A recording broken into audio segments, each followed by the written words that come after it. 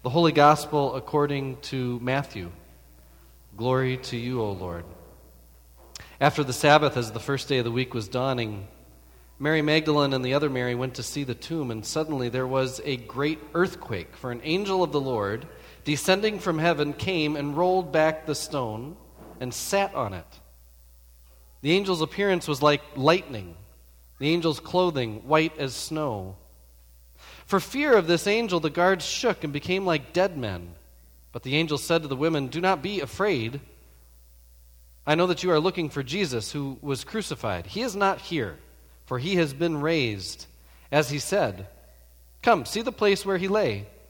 Then go quickly and tell his disciples, he has been raised from the dead, and indeed he is going ahead of you to Galilee. There you will see him.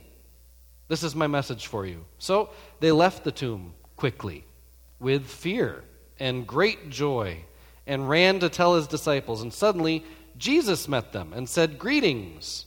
And they came to him, took hold of his feet, and worshipped him.